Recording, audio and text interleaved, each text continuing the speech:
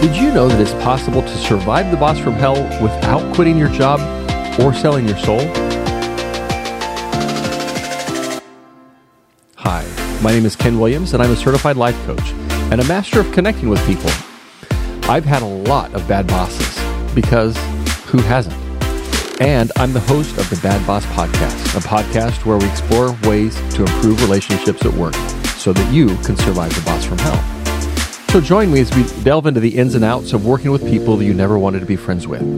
If you're hoping to reduce your work stress and increase your job satisfaction when it seems impossible, this is the podcast for you. Get ready to discover the power of untoxic positivity and learn how to survive the boss from hell. And welcome. If I can get my my screen to change. There we go. I finally made it. And happy Monday. It is, was this the third week in a row that we are doing video podcasts? Welcome back, and welcome to those of you who are new listeners, or those who I am newly aware are listeners.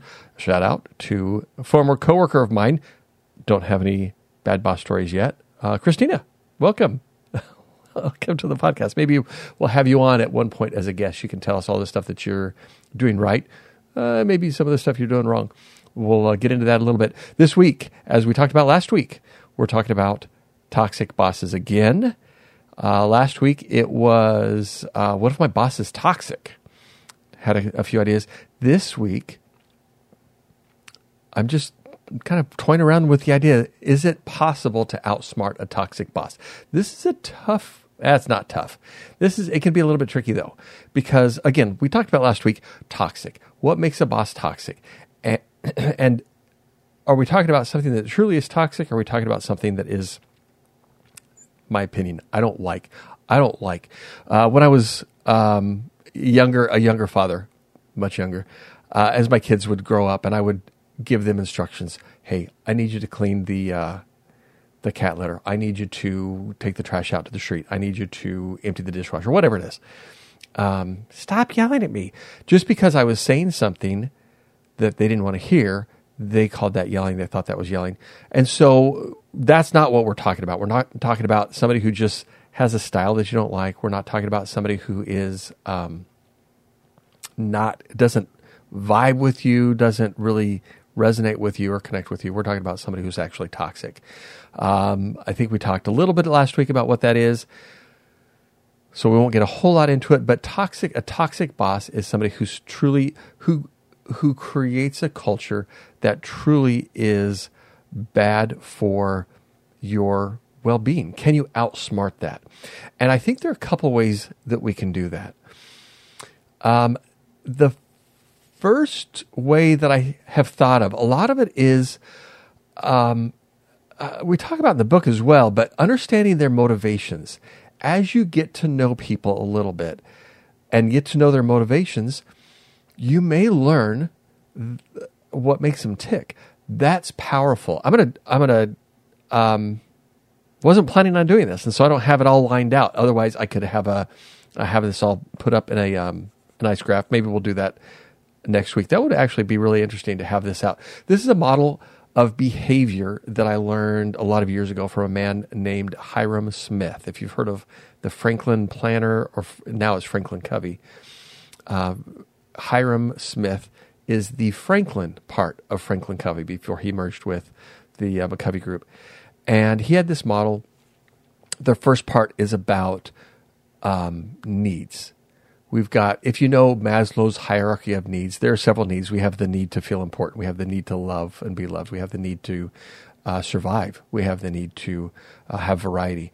And if you look at, and there are other needs as well, but if you look at those specific needs, everything that we do is designed to meet those needs.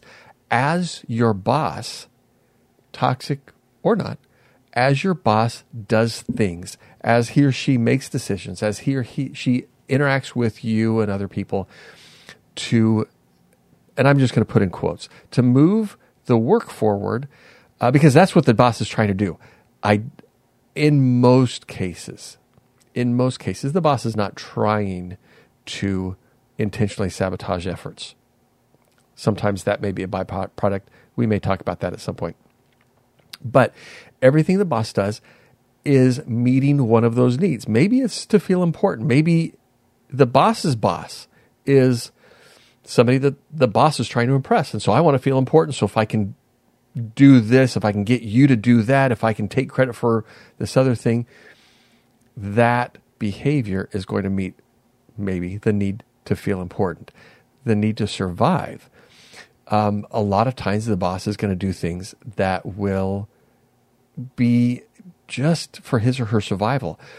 If they, maybe they swore on their life that they would meet a deadline, and it looks like you might not be hitting the deadline. You may be the reason that he's not going to hit his deadline. Maybe the boss will start really riding you pretty hard. And that's just to meet his need to survive. To love and be loved. Maybe the boss is feeling, and I'm not necessarily talking about a romantic love, I'm talking about just the need to feel connected. Maybe the boss needs to feel like she fits in. And so she does things so that she fits in to her peer group or to your peer group. And then variety. We have a need for variety. If we had mac and cheese, not my favorite, if we had that for dinner every single day, I think I would go crazy. I need some variety. I want mesquite grilled chicken sometimes, and I want baked potatoes sometimes, and I want biscuits and gravy sometimes. I want some variety. So that's true for all of us. We all want variety, but we all do things in our jobs, in our home lives, in our relationships with each other.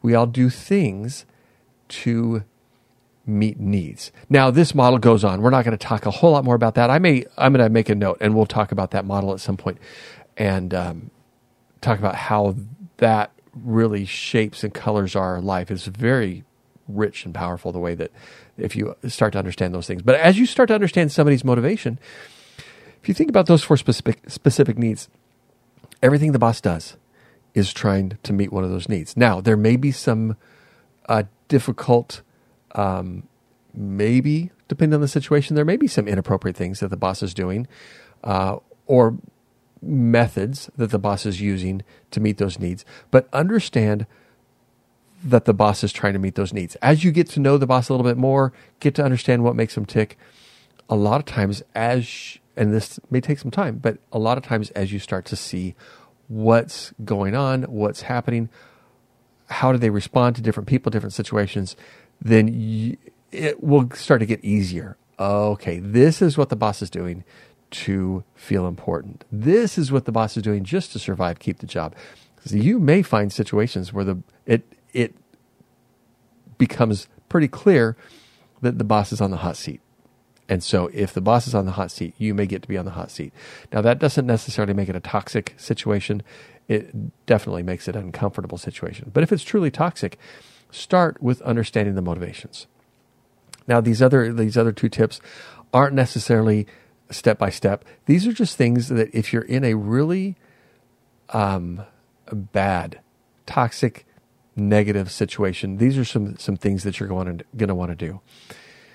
Second thing you're going to want to do is find allies. You're going to want to find things that you can use, people that you can use, resources that you can use that will back you up. This is where it's important to know who you can trust. I've had work groups where I know if I tell this person what I'm struggling with, if I tell this person something that's going on, maybe in my personal life, maybe a conflict that I've had with the boss, whatever, I know that person is going to maintain the confidence. I can trust that she's not going to go blabbing my business to anybody else. I can have confidence in that. Unfortunately, there are also situations where you may have that same level of confidence that anything I say to you is going to make it to somebody else. Anything that I share with this person, this peer, this employee, this boss, happens with bosses as well, is going to get shared. And so learn who your allies can be. Learn who you can trust. Learn who your resources can be. It might be important to connect with human resources. It might be important to understand that they are there to help you out. Now, I'm going to tip my hand just a little bit and tell you my opinion about human resources. I used to be in human resources. My role in human resources for many years was an analytical role. The company that I was in, I would be the person, I had access to all of the data. So the HR system it's a database really that's just got information like hire date, term date, social security number, employee name, birth date, all sorts of things, including salary and address, and when was your last review, when was your last warning letter, all this stuff. It's just a database. And so I was the guy that would pull information. People would come to me and say, I need to know what my budget is for merit increases this year. And I knew that based on the budget increase was going to be a certain percentage. It's going to be, let's just say 4%. And this is the range, or this is the total salary amount for their span of control. And I could figure out what 4% of that would be, and I could calculate what their budget was. Or I remember one time we were having a company party, and there was going to be alcohol involved, and we needed to make sure we did not make alcohol available to those who are not 21 years old. So I just need a list of everybody who's not 21. So that was my role. But because it was a human resources function, I worked very closely with the compensation analysts, with the generalists, with the benefits people, and so I learned a lot, and including I got involved with SHRM, which is the Society for Human Resources Management. I actually got certified with them, and the thing I've learned about HR is their primary purpose is to keep you out of trouble. Their primary purpose is to keep you, as the employee, from losing your job. Now, I'm not talking about protecting you if you make a stupid decision. I'm talking about keeping you from making a stupid decision. So as an example, I would, human resources, I should say that, because I have had various roles, various areas of human resources and other management positions and things like that. But human resources should tell you, for example, that you need to be really careful about administering discipline to this person in this situation because of the way you've handled that same situation with other employees. They should be there to help protect you and your job, make sure that you're doing things the right way. That's their job. Sometimes you get some HR people who think that their job is to tell you how to do your job. That's really not it. If you think about the core purpose of human resources, it's to help you and your boss and their boss, etc., not make stupid decisions, so that you can keep your job, prevent lawsuits, that sort of thing. But the whole point of that is human resources. A good human resources analyst or a generalist or human resources representative, whatever you call them, a good one is going to be an ally for you. And so they should be able to maintain confidences. They should be able to tell you whether the experiences that you're having are appropriate or not appropriate. They should be able to tell you whether the boss is treating you properly, improperly, and that sort of thing. So get connected with human resources if that's important. Now, I'm not talking about crying wolf. I'm not talking about every time somebody hurts your feelings, you're running to HR and saying, I don't like that they whatever. Not what I'm talking about. I'm talking about making sure that they're an ally, making sure that they're there to help support you. That's what their job is. At the same time, their job is to help enforce policy. So get familiar with the policy. If the boss is violating policy, get to know that. Find out what specifically the boss should or shouldn't be doing. What is the policy? What is the guideline? What is it that the company expects out of the boss? And at the same time, as you're finding allies, it could be resources that you have with human resources. It could be people that you work with, but also take care of yourself. Self-care, super important, super easy to forget. So make sure that you're taking a break. I was training a new manager one time, And he asked, so when do we get our lunch break? And I just laughed because I wasn't in the habit of taking lunch breaks. Not the best way to do it. So don't think that you're impressing somebody or that you need to impress somebody by eliminating your own personal self-care. Don't be lazy about it, but take care of you. That's very important. Make sure that you're getting up every little bit. Set a schedule. Maybe it's every 45 or 50 minutes. You're getting up and you're taking a bit of a walk. Go and get a drink. Make sure that you're staying hydrated and that sort of thing. Make sure you're taking care of yourself. If you're not good mentally, then anything at all that happens with the boss is going to be compounded. It's going to be much more difficult to really adequately and objectively assess and deal with. So a couple things there. So we got figure out what the motivations are, find some allies and work with them. Finally, document. If things are really bad, if things are really toxic, if they're really putting you in a bad spot, bad things are happening, negative, toxic things are happening, document it. Now, when you document, a couple ways that you can do it. Easy way to do it, the way that I would usually do it is I would shoot myself an email.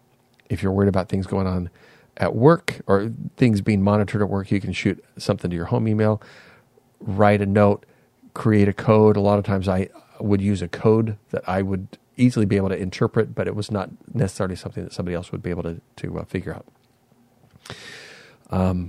But you're going to need hard, cold facts. If something is seriously happening, you need to have specifics. You need to know details about what's going on. And not just know them, but you need to be able to explain, share details. I had one employee one time who came up and was complaining about another employee. She's got a bad attitude. Okay, what is she doing? She's got a bad attitude. Okay, what specifically? I can't fix bad attitude because what bad attitude means to me and what bad attitude means to you, not the same thing. But if you come up to me and say, my boss called me a lazy whiner, I don't know, I'm just making stuff up.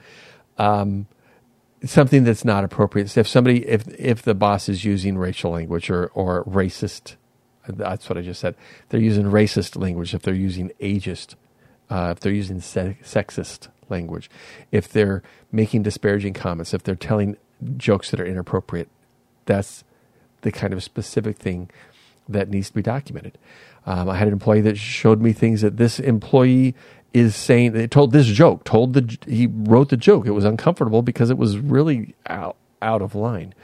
But it's that kind of thing that anybody will need to have to be able to make any kind of a change. Going to a boss and saying, I've heard some complaints that you've got a bad attitude.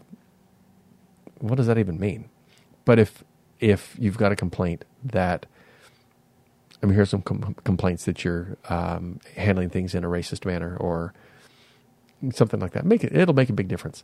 So document. Make sure that what you're documenting is not just a difference of opinion. It's not just that I don't like this. This doesn't work for me. I had a manager one time many years ago who managed by fear. I don't know that there's anything. It's not the best practice. But I don't know that there's anything necessarily wrong, if you want to call it that, wrong with using your positional power to get results. I'm the boss. I'm the manager. You do what I say because I told you to do it. So that's not the best way to do it. That's not the kind of thing that you would say.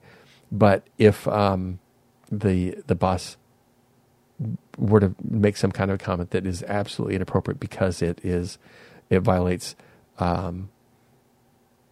some kind of policy or some kind of right, something like that, then that's the kind of thing you'd want to document.